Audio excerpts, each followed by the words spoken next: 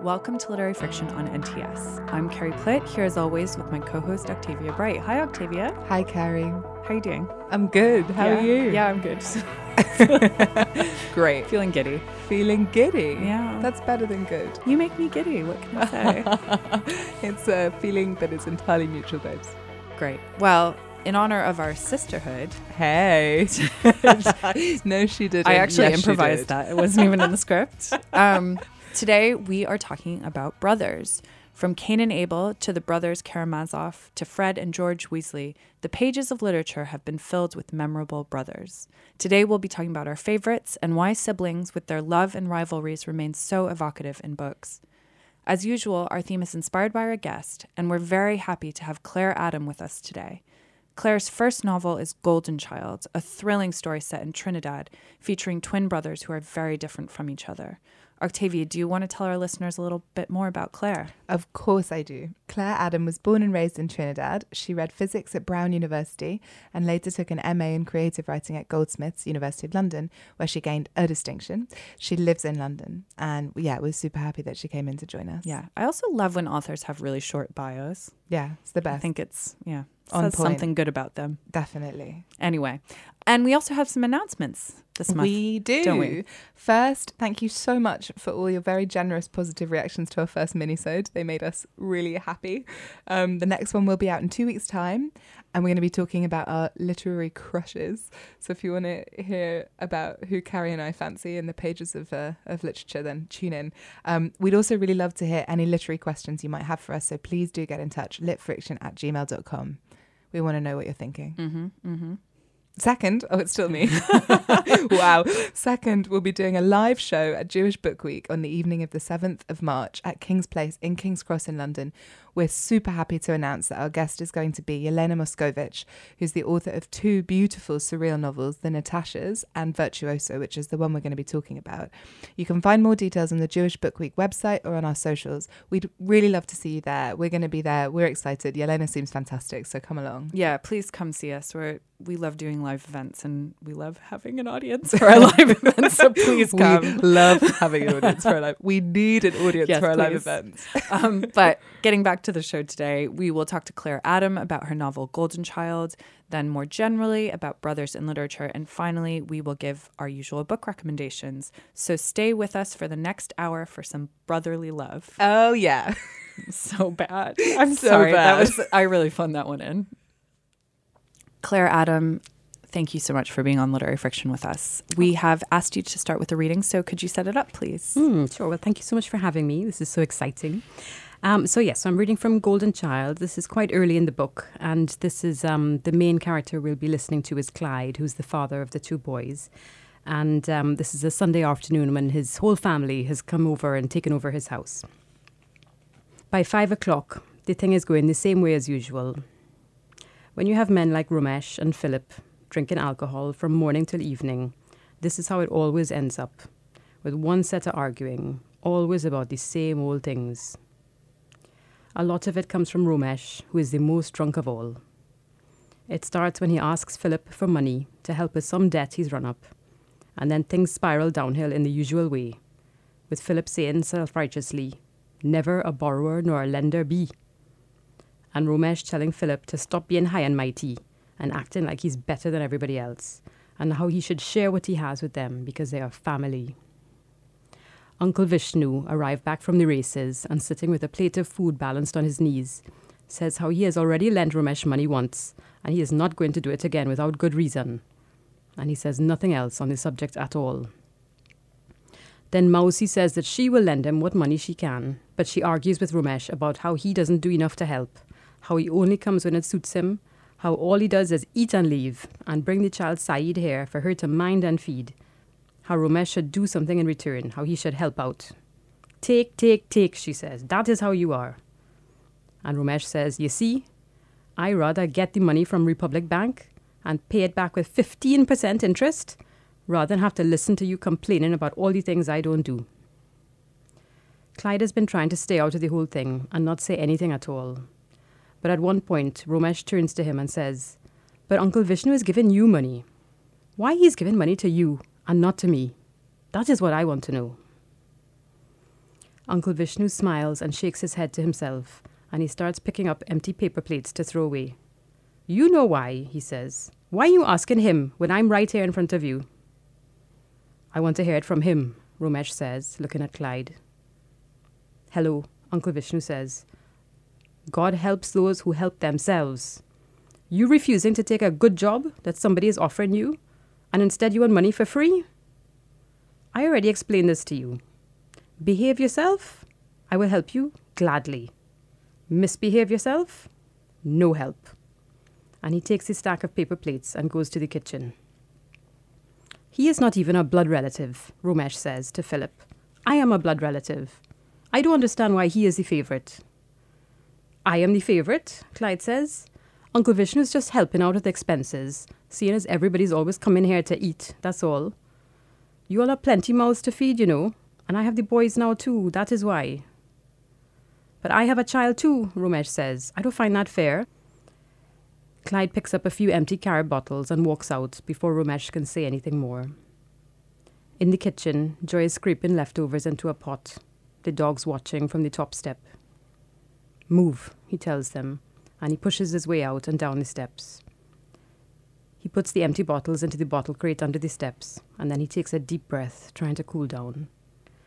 It's sunset, the breeze has dropped, and the clouds are very still. Hey, Uncle Vishnu says, from the back door. He follows Clyde down the steps. Don't let Romesh provoke you, you know. Clyde doesn't look at him. He wishes he hadn't had that last carib. He wishes Joy's family wouldn't take over his house every weekend. One day he's provoke you, Uncle Vishnu continues, and the next day he's provoke somebody else. That is how he is. He's not a serious fella. You are a serious fella. You need to focus on your family. Don't bother with people like Romesh. He pauses for a moment, and then maybe he sees the mood that Clyde is in, because he says, Why are you still mixing that concrete, man? You see all the people I know? Why you haven't come to me and asked me to help you get a better job? Boy, I don't know, Clyde says. I'm managing. But he's not managing. Every time Joy's family comes here, they have these same conversations again and again. And every time, the day ends just like this, with him wanting to pour himself a glass of rum, or shouting at Joy, wanting to pick up all these empty carrot bottles and throw them against the wall. You don't see how many people are offering me favours, Uncle Vishnu is saying. I don't owe them anything, you know. They're trying to thank me for something I did for them. You want a job with Neil and Massey? I could get you the job, you know. Just name the place you want to work and I will get the job for you. Anywhere? Anywhere, man. Don't be so shy. You're my family. I will do anything for you. I will move mountains. Where you want to work? Uncle Vishnu is really distressed. He really wants to help. Clyde feels the decision forming itself in his mind, like something with a will of its own that he has no power to stop. Oil and gas, man, Clyde says. Oil and gas, Uncle Vishnu repeats. Thank you for that reading. Oh, it was beautiful, and I think very indicative of a lot of the really complex themes around family in this book, how complicated family is. And you really get that in that scene with the dialogue, especially between the brothers and everything like that. So we'll get into that a little bit more later. But first, I just wanted to ask you how this novel took shape. Could you talk a little bit about its construction and its birth? Thank you. Yeah, I mean, I'll try to. It's really hard to talk about it because, like, for one thing, it was quite a while ago, and it sort of went through many twists and turns, but yes, I mean, it's, you know, it sort of started with this character who I was just reading about, so who's the father, Clyde, and so he sort of came to me fully formed. I had a very clear picture in my mind of I suppose what he looked like and how he kind of moved around, and I knew he would have these two sons, and these two sons would sort of be equal in every way except for one. So I sort of knew that they had to be twins, and they would both be boys. And I knew straight away that he was a Trinidadian man. That was very clear.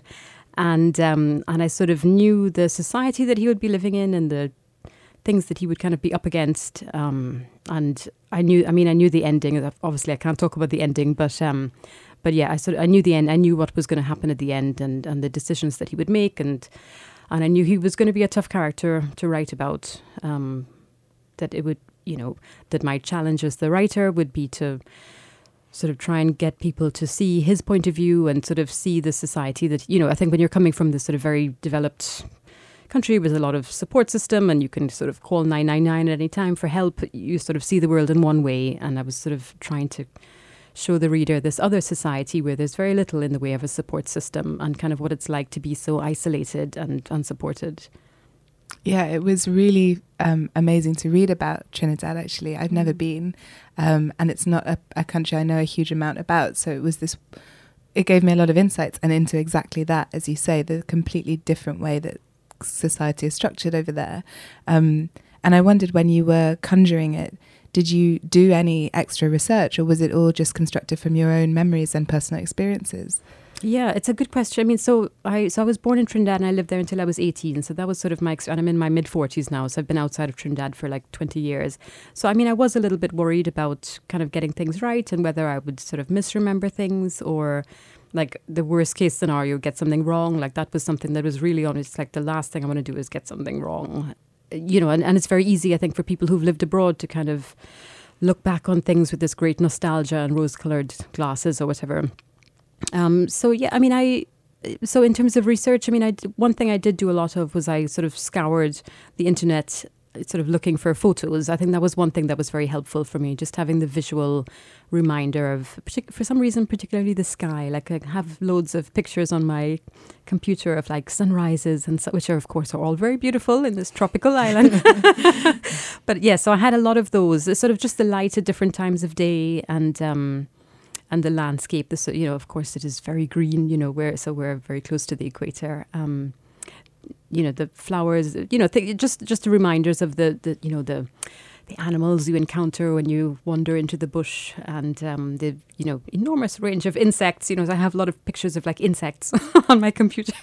That makes sense though, because you get a really strong sense of the landscape and the physicality of being in that place as well, which I think for us reading in like February in England was kind of a wonderful thing to remember what it's like to feel hot. I know. But yeah, no, it was amazing for that reason. And I wonder if there were any sort of Trinidadian stereotypes that you also wanted to bust or to avoid, because as you say, when you're coming from a more outsider's perspective, it's risky, isn't it, sometimes to construct a culture from memory in that way? Yeah, it's a good question. And I mean, there were several. I mean, so I think like in earlier drafts of this book, for example, so Trinidad is quite a small country, but people who live there were very proud of our country. And, we have a lot of crime and stuff, which is the thing that people might hear about from outside.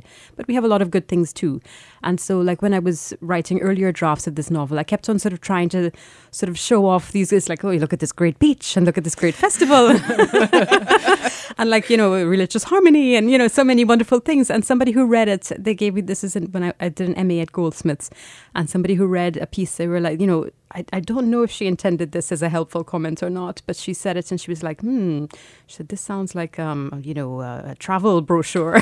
Oh, God. Wow. And I was, it's quite cutting. But no, I mean, I was really open to all feedback, and this was so helpful. And as I say, I don't know whether she intended it to be helpful, but I was like, oh my God, I'm writing a travel brochure. So that was, so I was like, okay, right, that's not what I'm trying to do. So I have to kind of just remind myself, I can't sort of feel a burden of representing all of Trinidad. I just have to write this one story, and whatever comes in.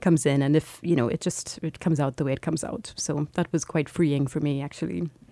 Well, my impression was definitely of a very loving portrait of Trinidad, but one which was very realistic about the violence lurking sort of around every corner in some ways. Yeah. This is a book punctuated by violence, whether it's break-ins or, the threat of kidnapping. And I wonder if that is true to people's experience and if that was difficult for you to write about, especially if it is about a place where you grew up and experienced. Yeah, of course. I mean, like, so the violence, like that was tricky to write about. I mean, because I think, again, in earlier drafts, I think sort of, because part of this book is sort of to do with the pressure to leave Trinidad and, to, quote unquote, escape and try and get to a better place or whatever.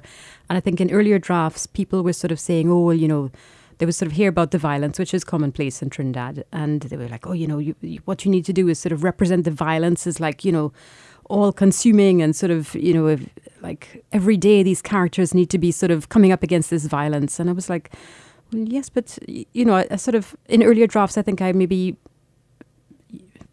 one could say that I maybe overplayed that a little bit. I think that can be quite frustrating to actual Trinidadians because, they people who are living in Trinidad now, this violence is there, but they continue with their lives day to day. They go to school, they go to work, they go, things function, and yet sort of side by side with that there is this violence. So it's kind of it was sort of tricky just sort of finding the right way to represent that, because on one hand I don't want to underplay it, and I mean it really is there, like every day in the newspapers there's something else, and everybody knows someone who's sort of been caught up in this kind of the sorts of experiences that are described in the book. Everybody knows somebody.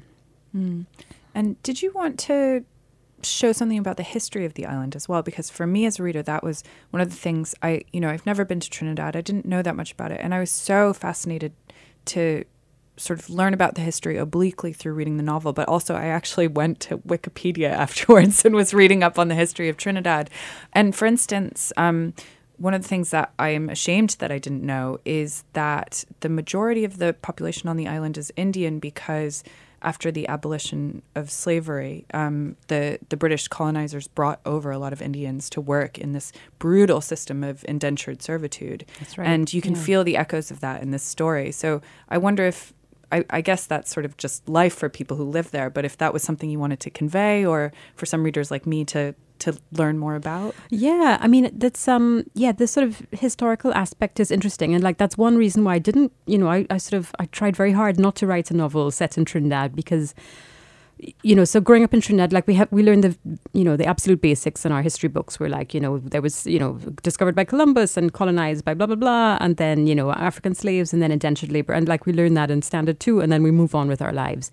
And people really don't sit there studying history or like looking for their ancestry. Like people are just, certainly for the time that I was growing up there, people are just not interested. It may have changed now. But only much later did I realize that the reason for that is because the whole, this is one of the things that comes about with slavery and indentureship is we do not have the records.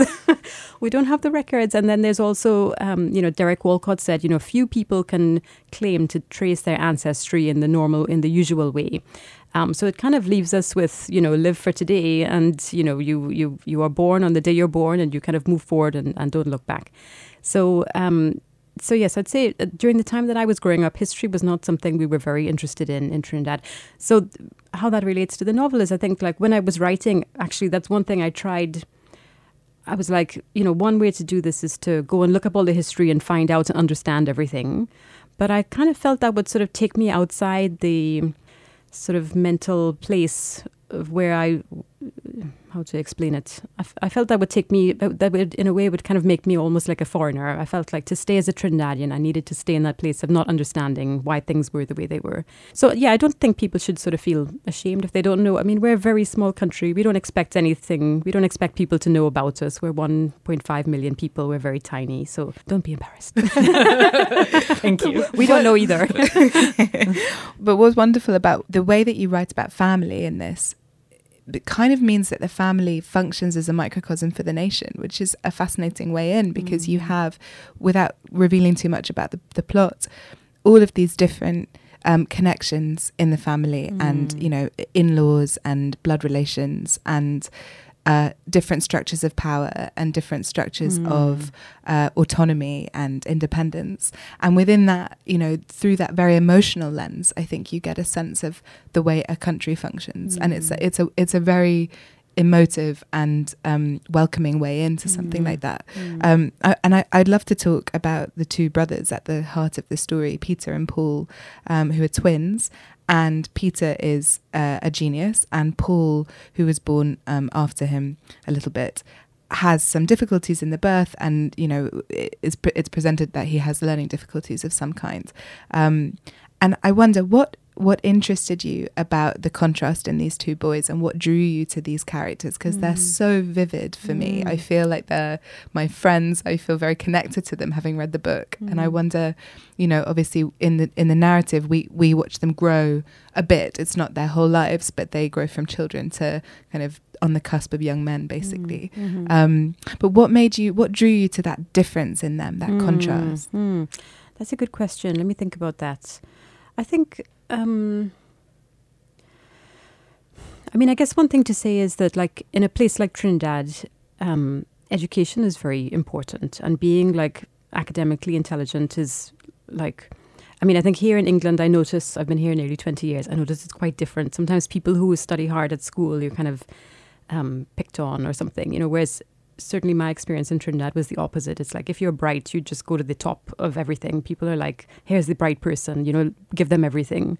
And I think, you know, again, this is something which came about much later. I think that, you know, that must come from our history of slavery. It's like the whole way that slaves were able to free themselves was by learning and education and sort of being able to recognize that the oppression was wrong and stand up to the white man, I guess.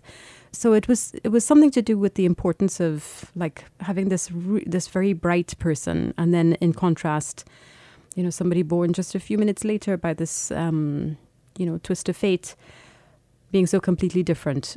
So it was something to do with that. And then I think, so Paul, who's the twin who was born second, who possibly had some difficulties at birth. I mean, I think what interested me about that was, I mean, I think it's not clear to the characters whether he has a problem, or if so, what his problems are.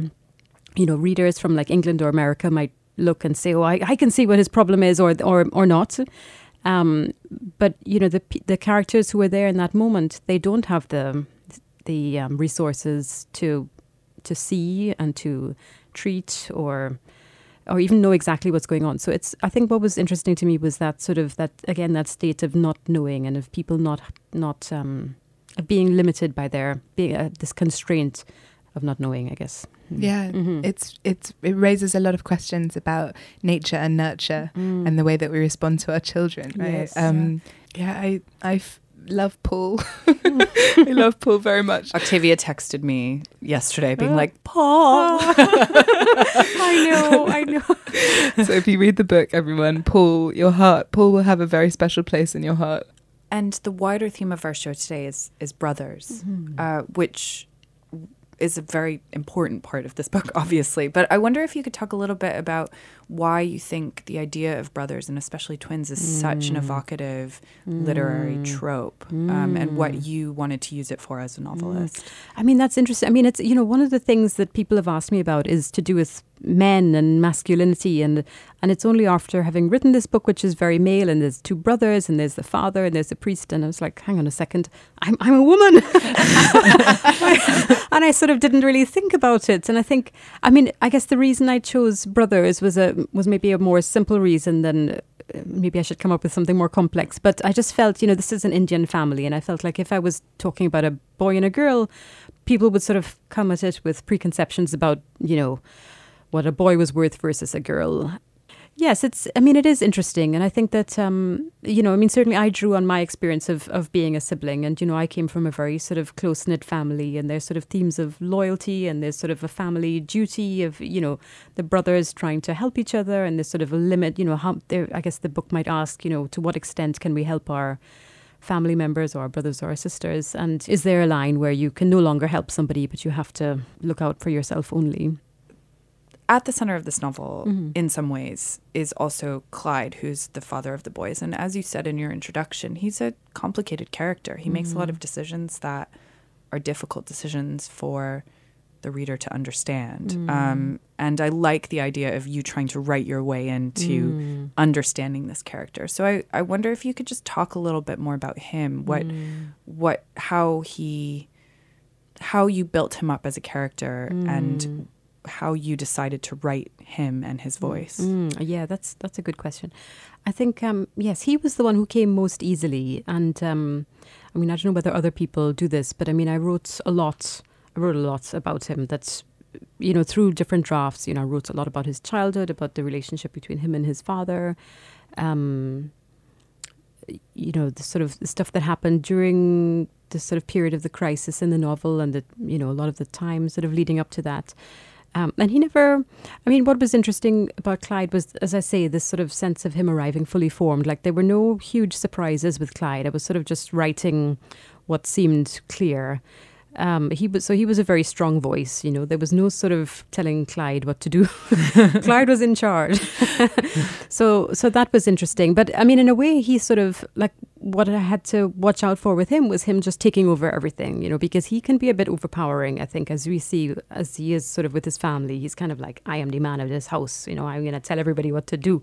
And Joy, his wife, she has to sort of, you know, she has to know how to handle him, you know, and she sort of has her domain, which is kind of the domestic sphere. And he's like, I manage everything else, you know. And this is a very, if I may dare to say so, is sort of a Trinidadian man. Things that, you know, this is something that possibly Trinidadian people will be familiar with, although every man is different. But yeah, so he was a little bit overpowering, if anything. So I knew that there would be Clyde, and I knew that there would be, you know, there was Paul, who was sort of, for a long time, he was sort of quite shadowy, and I needed to kind of push Clyde out of the way for a while so I could kind of listen to what Paul was trying to say. I love the way that you talk about your characters as people who have their own voice and sort of run away from you, and you have to rein them back in some ways. Is that how you always think about characters, as these living, breathing things that sometimes you can take control of and sometimes you can't?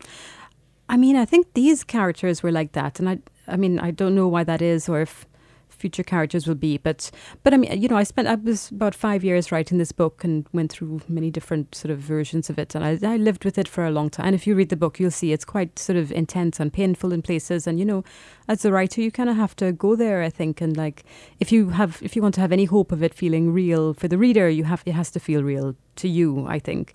Yes, and I mean, you know, this story, it's not like it's personal to me in the sense that my family has experienced this, but it's, you know, I mean, it's a very real story. I think that, you know, there are many people, not just in Trinidad, but it's a story of, you know, I think people in many different countries will kind of know something of what it means to struggle in the way that these characters struggle, and to, you know, to sort of be so alone and sort of unsupported and have no backup, and like the sort of threat, the sense of threat coming from a community that you thought you could trust.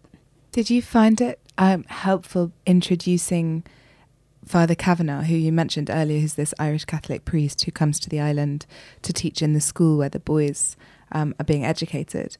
Because he's such an outsider. And I wonder if that was something that was helpful in drawing the characters out for the reader, or how you felt about writing him, because he's in such stark contrast to everybody else in the novel, rightly so. But, you know, I wonder if you could talk about that experience. Yes, I mean, so I kind of, you know, this is one of these these things that you just have to wrestle with. It's like I sort of knew he was going to be there, but I didn't quite know how. And I mean, again, you know, I was just listening to your podcast from Otessa Moshfegh, and she was sort of talking about writing hundreds of pages in the wrong direction. And I feel like I probably did that as well with Father Kavanagh, that I know all about this character. I know all about where he grew up, and I know all about, like, this character is afraid of water, and I know all about why he's, you know, so I know a lot about him. And to be honest, he was very inconvenient, because I sort of felt like, I was like, why is he here? And I was like, I really sort of struggled with sort of trying to figure out whether he belonged there at all. Was he sort of, you know, in earlier drafts, I thought, is he here? Does he think he is telling this story? Is he here to save everybody, to sort of swoop in with his cape, you know? So I did sort of struggle to figure out where his place was. And yet I just felt this character belonged there. I felt he has a part to play, and I was sort of trying to figure out what it was. But yes, I felt he had a part to play. So he stayed in. A number of reviewers have described this as a page-turning novel, or, you know, having a really pacey plot. And I wonder how you think about pace as a writer. I'm always interested in this. Is it something that just emerges from the story? Is it something you really had to work on? And if you had to work on it, how did you work on it? Yes. Good questions. These are good writerly questions. I mean, I think...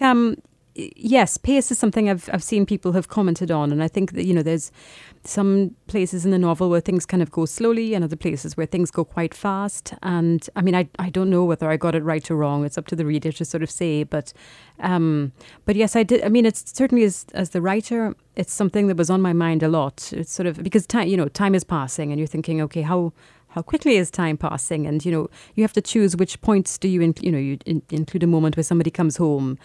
The first chapter opens with Clyde the father. He comes home, and he walks down to the gate and, he sees a bird and he looks over his shoulder. So, time is sort of moving at a particular rate there. And then you sort of gloss over certain moments and you sort of pick something else where there's some sort of turning point and something happens. So I guess maybe what I can conclude from that is that the pace sort of depends on how closely together the turning points are. And I think there are some sections of the book where I think the sections people are referring to when they say it's kind of a page-turning thriller, that every moment counts. And so, that's why it comes across that way. But it wasn't like I was trying to write a thriller. It was just like there were some situations where things could have, at every moment, things could have changed and have gone a different way. I like thinking about it that way. Finally, I just wanted to ask you, because you mentioned that you did a creative writing degree at Goldsmiths and also that you did a physics degree. Oh, so you have done these incredibly different degrees. And are there things that you've learned from both? Do you feel both of those educational experiences in this novel? Well, a little bit. I mean, so I did physics, and I think one of the characters does physics and maths. So I was like, oh yeah, what book shall he pull out? I'm like, oh, electricity and electromagnetism. That's a good one. And then Clyde opens the book, and it's like, what does he see? I'm like, he sees upside down triangles of div, grad, and curl. So I mean, I suppose that was the only input that the physics had to this book. But yeah, I mean, so I did physics. I mean, I loved physics at college. I guess I came from a fairly sciencey family, so there was always maybe a little bit of an expectation that I would go and do science. But I did it because I wanted to do it, and I kind of gave it up just because I wasn't good enough. So like with physics, I was in the US, and I mean, so I was on a Trinidadian visa, and like the only way for me to stay in the US would have been to go on to do a physics PhD. I was like, man, that's too hard. I can't do that. But you have to be so good. And I was like, look, I just, I mean, I enjoyed my physics. I did okay. But I was like, look, let's be realistic. I'm just not good enough to go and really, and also with, you to do physics, I don't know if you guys have done science, but like, you think you're going to do these grand things and unlock the secrets of the universe. But actually you're working on something extremely tiny about, to do with, something the size of 10 to the minus 12 grams or meters or whatever. And, I was in my 20s. I was like, man, I'm not doing this. So I kind of left, and, I'd always I'd always enjoyed reading, and I'd always kind of had this thought in the back of my mind, oh, maybe writing. And, so I eventually found my way to it, got there in the end. Great.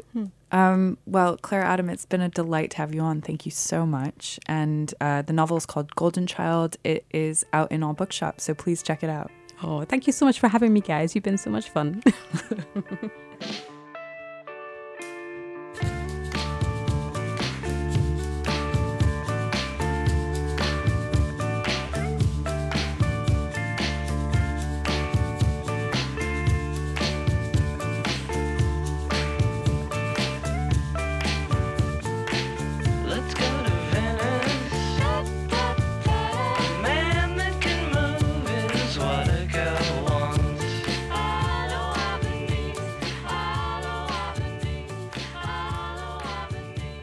This is Literary Friction. I'm Carrie Plitt, back here with Octavia Bright to talk about this month's theme, which is brothers in literature.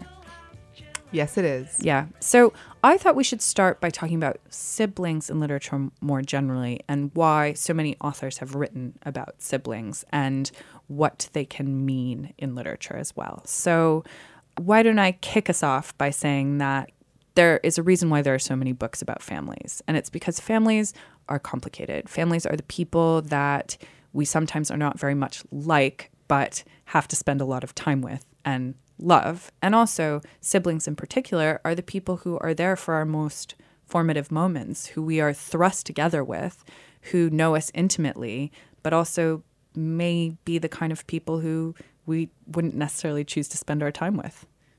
That's not a dig at you, Sophie. I love you very much. You're my good friend. My sister listens to this podcast, and I love her. And she's sharpening her knife. Yeah, she's listening. No, I feel very lucky to. Sorry, we don't have to talk about my family history. I love you, Sophie. Okay, what else do you think, Octavia, about sisters? Well, it's interesting because I was brought up as an only child. So for me, my siblings or the sibling-like relationships I have in my life are all kind of chosen. And come from friendships. So when I read about siblings, it's amazing, and I find it fascinating and sometimes quite sad, because it's an experience that I can quite often wish that I had. And then other books you read about siblings where I'm like, thank fucking God I didn't have to deal with that. So it's a complicated thing. But also, as you say, family narratives, they're always going to draw us in, because regardless of what your family structure is, whether it is one that stayed together or broke apart, whether there were 7 of you or 1 of you, it's the founding narrative for all of us in our lives. It's something that you're either always acting for or against. You can't escape it. It's fundamental to everybody. And the thing about siblings is that you create this space of people who should have the same experience and don't. And so it's a wonderful literary trope for giving you dissenting opinions from the same sort of grounding. When I was doing research for the show, I found a quote from a writer called Elisa Albert, who wrote an introduction to a collection of essays called Freud's Blind Spot, which is all about siblings. I haven't read the collection, but it sounds actually completely fascinating. 33 essays about siblings, which for a lonely only like me would be quite an interesting read. But the quote from the introduction, she describes siblings as blood peers from whom we can't ever quite escape. And I think that nails it, really, that it's this experience of being peers and being parallels, and the things about that can be complicated, right? Like it opens a space for competition, for like but not a likeness, and as you said, love but maybe not like. You can love your sibling and cherish them, but think that they're a pain in the ass.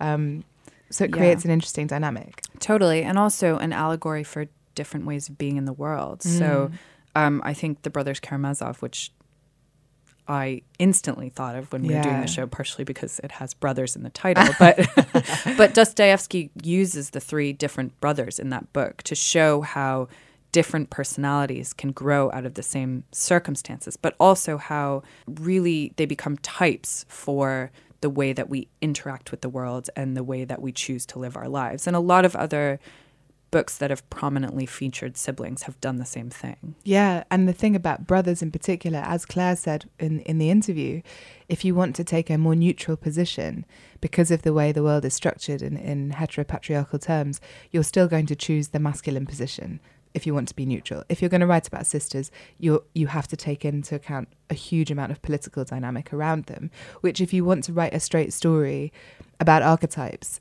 it kind of will confuse that goal. And I think that's the thing with the Brothers Karamazov, which is such a deeply philosophical and cerebral book in many ways, is that it, also taking into account the time it was written, of course, when Dostoevsky was working, but because they're the 3 boys and they're responding to essentially their bad daddy, like their daddy's a fucking nasty man.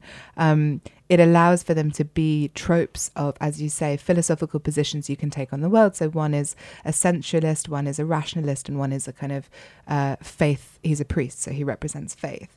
Whereas if you cast those in the feminine sphere, you'd be getting you'd have to take into account a lot of very conflicting messages around those positions, I think. Yeah, I think that's a really interesting point. And it's true that the stories that seem the most allegorical when I'm thinking about famous stories about siblings often feature brothers rather than sisters. So, there's Cain and Abel, there's East of Eden by John Steinbeck, which is inspired by Cain and Abel.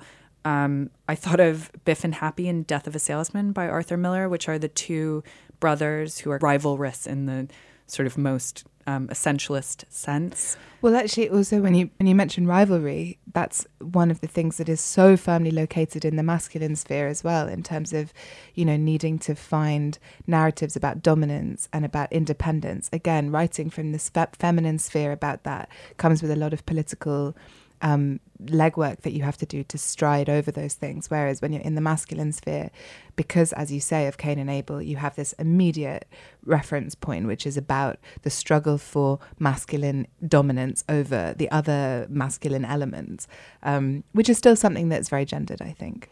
Yeah, definitely. And one of the nice things about Golden Child, I thought, was that Claire Adams subverts that a bit. She makes these brothers 2 boys who really love each other and want to support each other, despite what their family and society is telling them. And I do think, I wouldn't want to say that all novels about sisters are about harmonies and, there are plenty of rivalrous sister novels, but maybe they tend to be a little bit more complicated. And interestingly, when I was thinking about this theme, there do seem to be more famous novels featuring sisters than brothers. And, it was so easy to think of groups of sisters. So Little Women, Pride and Prejudice, Little House on the Prairie, Virgin Suicides, Poisonwood Bible, Fiddler on the Roof, just to throw in a musical.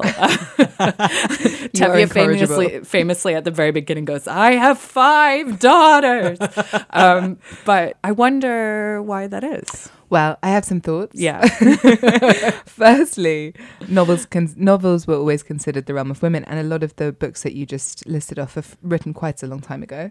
But also, masculine narratives are so often about men striking out from the domestic sphere and conquering land and conquering space, and forging a very independent, separate identity. So it's hard to keep a group of brothers together in that way if you're going to go along traditional lines. Whereas for women, historically being in the sphere of the home and also not having access to that level of independence, usually that level of structural political independence or politically supported independence, it's much easier and less artificial to keep them trapped in a locale, whether that's a home or just a particular community. And also because of the way heteropatriarchal structures oppress women have to have a much more symbiotic relationship with one another under those structures. So if you have a group of sisters, you have the immediate tension of they need each other, but they also need to supersede each other, which creates a particular energy. Whereas with brothers, that's not always the case. The traditional narrative is one needs to conquer the other in order to carry on the paternal lineage. And we still haven't escaped that drive in, when you're looking at familial connections, the question of legacy is still so powerful. And I think if you're writing in a sphere of women or in queer identities, it's much easier to let go of that because there is a natural tendency towards a cutting off from in order to find a fulsome independent voice. Whereas when you're in the masculine sphere, it's still very directional. Do you know what I mean? I feel like I'm not using examples, so it's maybe a little harder to grasp, but there's something in that for me, that there's that momentum of paternal desire, and then the question of do you take that on or do you let it go? But that's sort of it. I mean, what you said about brothers who love each other and help each other in Golden Child is really interesting, because I couldn't think of many novels about harmonious brothers. Well, there's Fred and George Weasley, as you said in the introduction. That is a great example of 2 brothers who really love each other. Yeah, but then they also have their older brother Percy, who they do not love. Yeah. Actually, there you go. There's a family where there's a lot of brothers. It's heavy. It's more brothers than sisters. There's only one sister, isn't there? I mean, that raises another question, which is, what about sibling relationships that work across gender boundaries?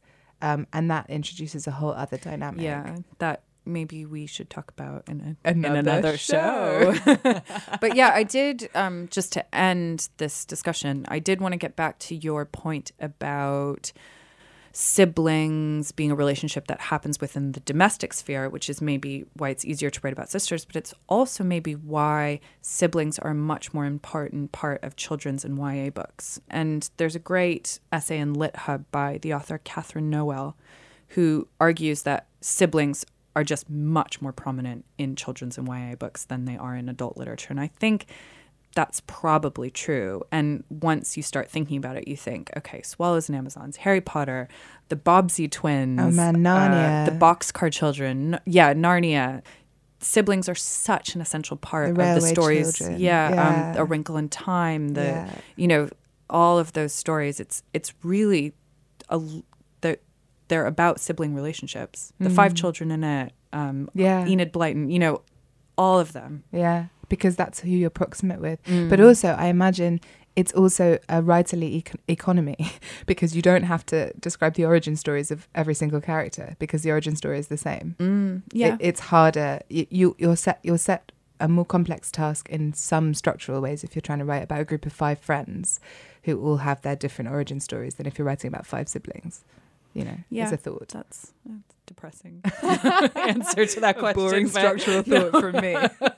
It's probably right to some extent. Okay, well, let's talk about our favorite brothers in literature. Yeah, definitely. Shall I start? Yes. Okay, so mine, Well, I don't know if these are my favourite brothers, but they were the ones that haunted my thinking from the moment we discovered that this was the theme we were going to do. And they're Majid and Milat from Zadie Smith's White Teeth, which is a book that has stuck with me in many different ways and through the eyes of many of its different characters. But these brothers really, they stood out, especially because, like Peter and Paul in Claire's book, Golden Child, they're also twins, but here they're identical. And actually the narrative that surrounds them is kind of the inverse of what Claire describes.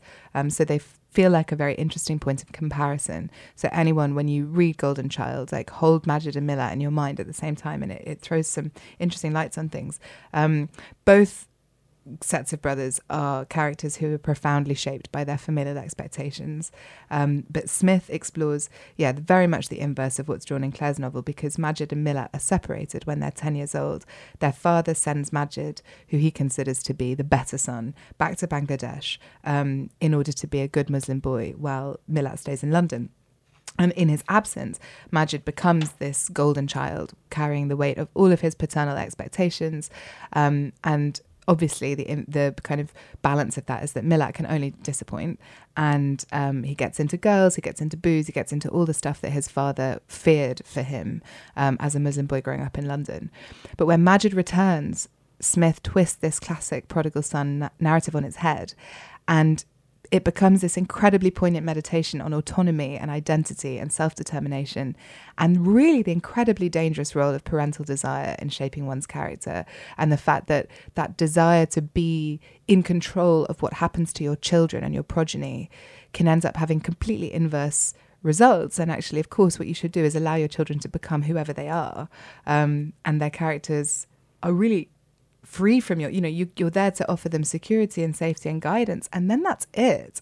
And I think that both of these novels, both White Teeth and Golden Child, really interrogate this question of parental desire being something that comes from a loving place but often gets completely distorted, and is never separate from the parent's ego, basically. Yeah, totally. And it's impossible to talk about siblings without talking about parents. Yeah, you can't. Exactly. You really can't. Yeah. And I love White Teeth, as you know. So I agree. Such a good book. So one of the best portraits of brothers, I think, is the one in William Faulkner's 1929 novel, The Sound and the Fury. It is a novel that focuses on the formerly aristocratic Compson family of Jefferson, Mississippi, which is where a lot of his novels take place, who sort of over the course of the novel fall on harder and harder times. There are three brothers in the family, Benji, Quentin, and Jason, and also their sister Caddy, who interestingly never actually has a voice of her own in the novel. Hey. Yeah, but classic. Well, I think there are reasons for that. I'm sure there are. Which are more complicated than women not having a voice. Yeah. But anyway, and they narrate different sections of the novel in different narrative styles that are reflective of their inner worlds. So it's just, in terms of writing, it's just an amazing feat of fitting a style to a character and stream of consciousness. It becomes a way of exploring how different personalities arise from the same circumstances, and really thinks about different ways of being in the world. It's also a really, really difficult book to read, sort of notoriously difficult, partially because it starts from the perspective of Benji, who has some learning disabilities, and so his thoughts are quite mixed up sometimes in a way that's really hard to follow narratively. But I would say it's a really, really rewarding book to read if you struggle through it. And I am really glad to have read it.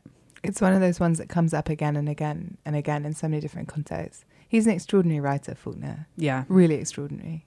One of the ones from history that's worth digging up. Yeah, although, I mean, politically not, No.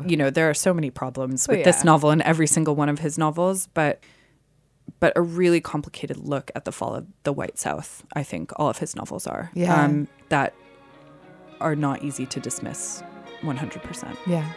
Good point. Well made, Carrie Plitt.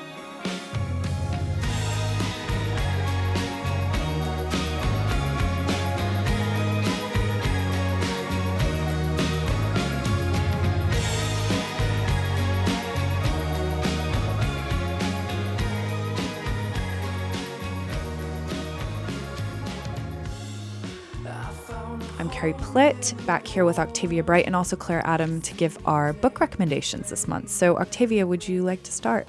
Yes, I'm really excited to recommend what I'm talking about today, which is a book called Her Body and Other Parties, which is a collection of short stories by Carmen Maria Machado. And it pretty much set my brain on fire. It's absolutely exquisite. She's one of the most exciting original voices I've read in ages, and a totally fearless feeling writer. She reaches across genre, she reaches across voice, across sexual identity, but it's almost hard to talk about it because I'm still so in awe of her mind. So the stories are all very different from one another in the way that they're structured, in everything, but the voice is so unifying that you really feel like you're in this woman's consciousness and you're exploring every possible corner of it, and she's totally willing to let you go everywhere. There's kind of a free pass, basically. But if that sounds frighteningly unruly, it isn't. She's very controlled and deliberate and careful with you, but you're taken on this extraordinary journey. And as our listeners and Carrie know, like, I really hate genre definitions. I feel like restriction is terrible. And however, someone made the point to me recently that real creativity can only flourish within structural boundaries, right? Because you have to cross them. So I'm starting to think about things a little differently about that. But that's the thing that she does so brilliantly, is this feeling of boundlessness. But actually, you're in such safe hands from the very beginning. She's so confident and she packs so much in. Each one is really rich and really satisfying. And they're very political, they're very physical, they're very grounded in sensorial experiences of the world, but they're also talking about the apocalypse and, they kind of wander into sci-fi territory, but they stay incredibly emotional. And I don't know, I'm like rolling on one because I love her so much. Sounds amazing. Yeah, they are amazing stories. And one of the things she does that excited me the most actually is she jumps out of the page. She addresses you directly as the reader. She also addresses the fact that you might be reading one of the stories out loud and tells you how to do it and what sounds to make or what sensations to replicate in your body. And I think that's so rare, where a writerly voice acknowledges your body in the experience as the reader as well, and acknowledges the fact that there's this contract between you and the work that exists physically as well as cerebrally. So that, it just really excited me. Every time I finish one of the stories, I read it again straight away, which I don't think I've ever done with short stories. And I'm saving the last two. I don't want to end. I don't want to relinquish it. I don't think I've ever heard you as enthusiastic about one of your recommendations. Yeah, I think I have to read You this. do. It's blown me away. I've actually bought a few copies to press them sweatily into the hands of everyone I know. So I'll give you one. Awesome. Sounds great. What's her name again? Carmen Maria Machado. Okay, I know the name. Yeah. It's honestly, whether you're a writer or a reader or neither, it's just, she's a very unique person, I think, a very unique mind. Yeah. Oh, wow. Yeah, I've heard great things about that collection, but maybe this is what I need to push me over the edge. You can always trust me to push you over the edge, babes. Claire, may we have your recommendation, yes, sure, please? yes, of course. So I'm choosing, this is a book which is recently released, and it's it's published by Peepal Tree Press. People is Peepal, Peepal Tree Press, which is a small press based in Leeds, and they publish writers from the Caribbean. I think small presses this is sort of a shout out for small presses, first of all, because, I'm published by Faber, which I've got my publicist here next to me, and Faber is fantastic. But, not everybody can, that has sort of come about partly because I left Trinidad and I've been living in the UK. But for people who are in the Caribbean writing, it can be harder for them to sort of get access to these fantastic, mainstream publishers. And so a lot of people, the outlet that they start with is the place like Peepal Tree Press. And so this is an anthology of short stories that has just come out. And so this is a wonderful place where people can go if you're sort of a bit interested in the Caribbean and you think, I'd like to read a little bit more and find out about people who are living in the Caribbean today and writing. Actually, not all the writers are based in the Caribbean. This is also people who are, like me, based in England or Canada or the US or wherever. But I mean, to be honest, like when I was, sorry, this is turning out to be all about me and not so much about the book, but I'll keep going. But when I was writing my book, one thing I did was I stayed away from reading other Caribbean writers because I just didn't want anybody else's voices in my head. I didn't want anybody to sort of influence me and to say, oh, this was my experience and you should sort of reflect. I just sort of wanted to stay with what was. I just wanted to stay with my own thoughts and kind of preserve the integrity of my own experience. But so since I finished that, now I'm looking at other Caribbean writers, and I mean the stories are fantastic. And I think as well, like for people who say you've listened to this podcast and say you've already read my book and say you're shocked by some of the things that you found in my book, then you should read this collection. And you should. I mean, I think that reading this collection will show people. It's sort of another data point for people to look at and see like. Life in other places is not the same as life in sort of, let's say, England or America. People are struggling with very different things to what people are struggling with here. And, people from my book have sort of talked about, masculinity and violence. And I think that, so the stories, I think, in this collection really make no apologies for the things like the depiction of violence and the portraits of masculinity that you'll find there. So yes, I've been reading, two that I've been reading just now. There's one by Rhoda Barrett, which is called Redemption, which is about a man who visits prostitutes and has a heart attack while visiting one of the prostitutes, and it's sort of how the village responds to that. And, it's, you might say that there's an element of humor in it. And you might say that there's an element of judgment, and there's certainly a lot to do with what men are allowed to get away with in societies like ours.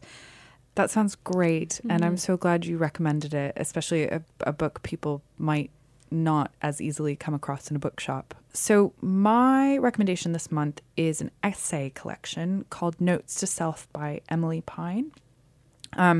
Pine is an Irish academic. This collection was a huge sort of surprising success, I think, in Ireland last year. It was on the bestseller list and things like that, which is very surprising for an essay, a sort of debut essay collection. But it was published in Ireland, speaking of cool independent presses, by this really cool independent press called Tramp Press, which have amazing books. I would really recommend checking out the things they publish because it's these two women who just have amazing taste and consistently publish great things. But it was picked up by Hamish Hamilton here in the UK, published last month, which was why I got my hands on it.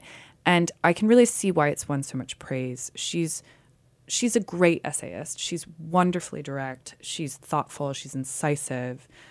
She's personal. She's frank. And it's a very frank examination of what it means to be a woman in the world. I don't think it's saying anything new. It's not revelatory in terms of the theme she's talking about.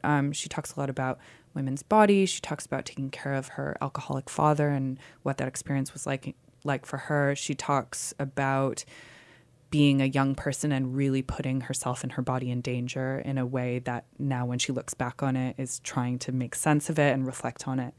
And what I felt about it and why I thought it stood above a lot of other essays in the age of the personal essay was that every essay took me to a place that I didn't quite expect.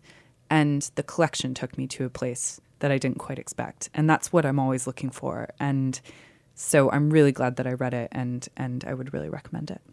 I've got it at home and I'm looking forward to getting into it. She sounds like an interesting woman. Yeah, she is. She's a really interesting woman. You finish it and you think, I'm glad I spent time in this brain. That's the best. Yeah.